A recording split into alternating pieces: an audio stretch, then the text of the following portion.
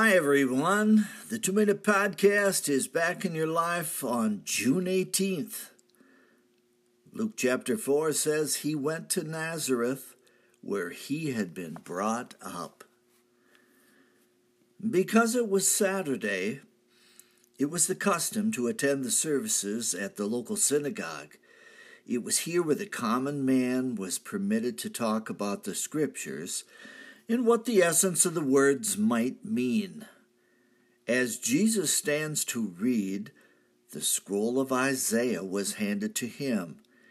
He quickly found the place where it was written, "The Spirit of the Lord is on me, because he anointed me to preach good news to the poor.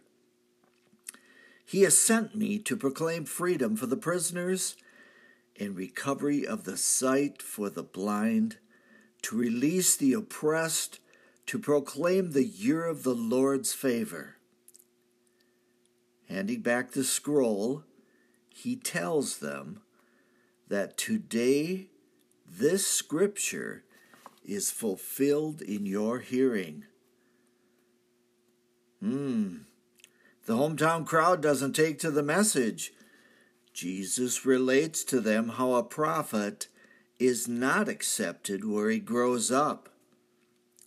They don't want to hear what he has to say, and they cry out for a miracle or two for proof of his mission.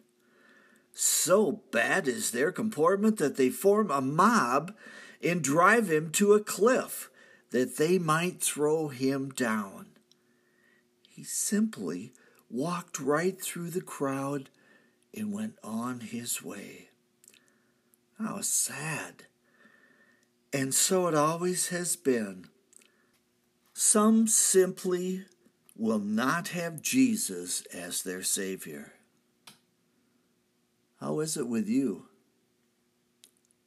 That's the 2-Minute Podcast for today. Thanks for listening. I am Michael Foskey.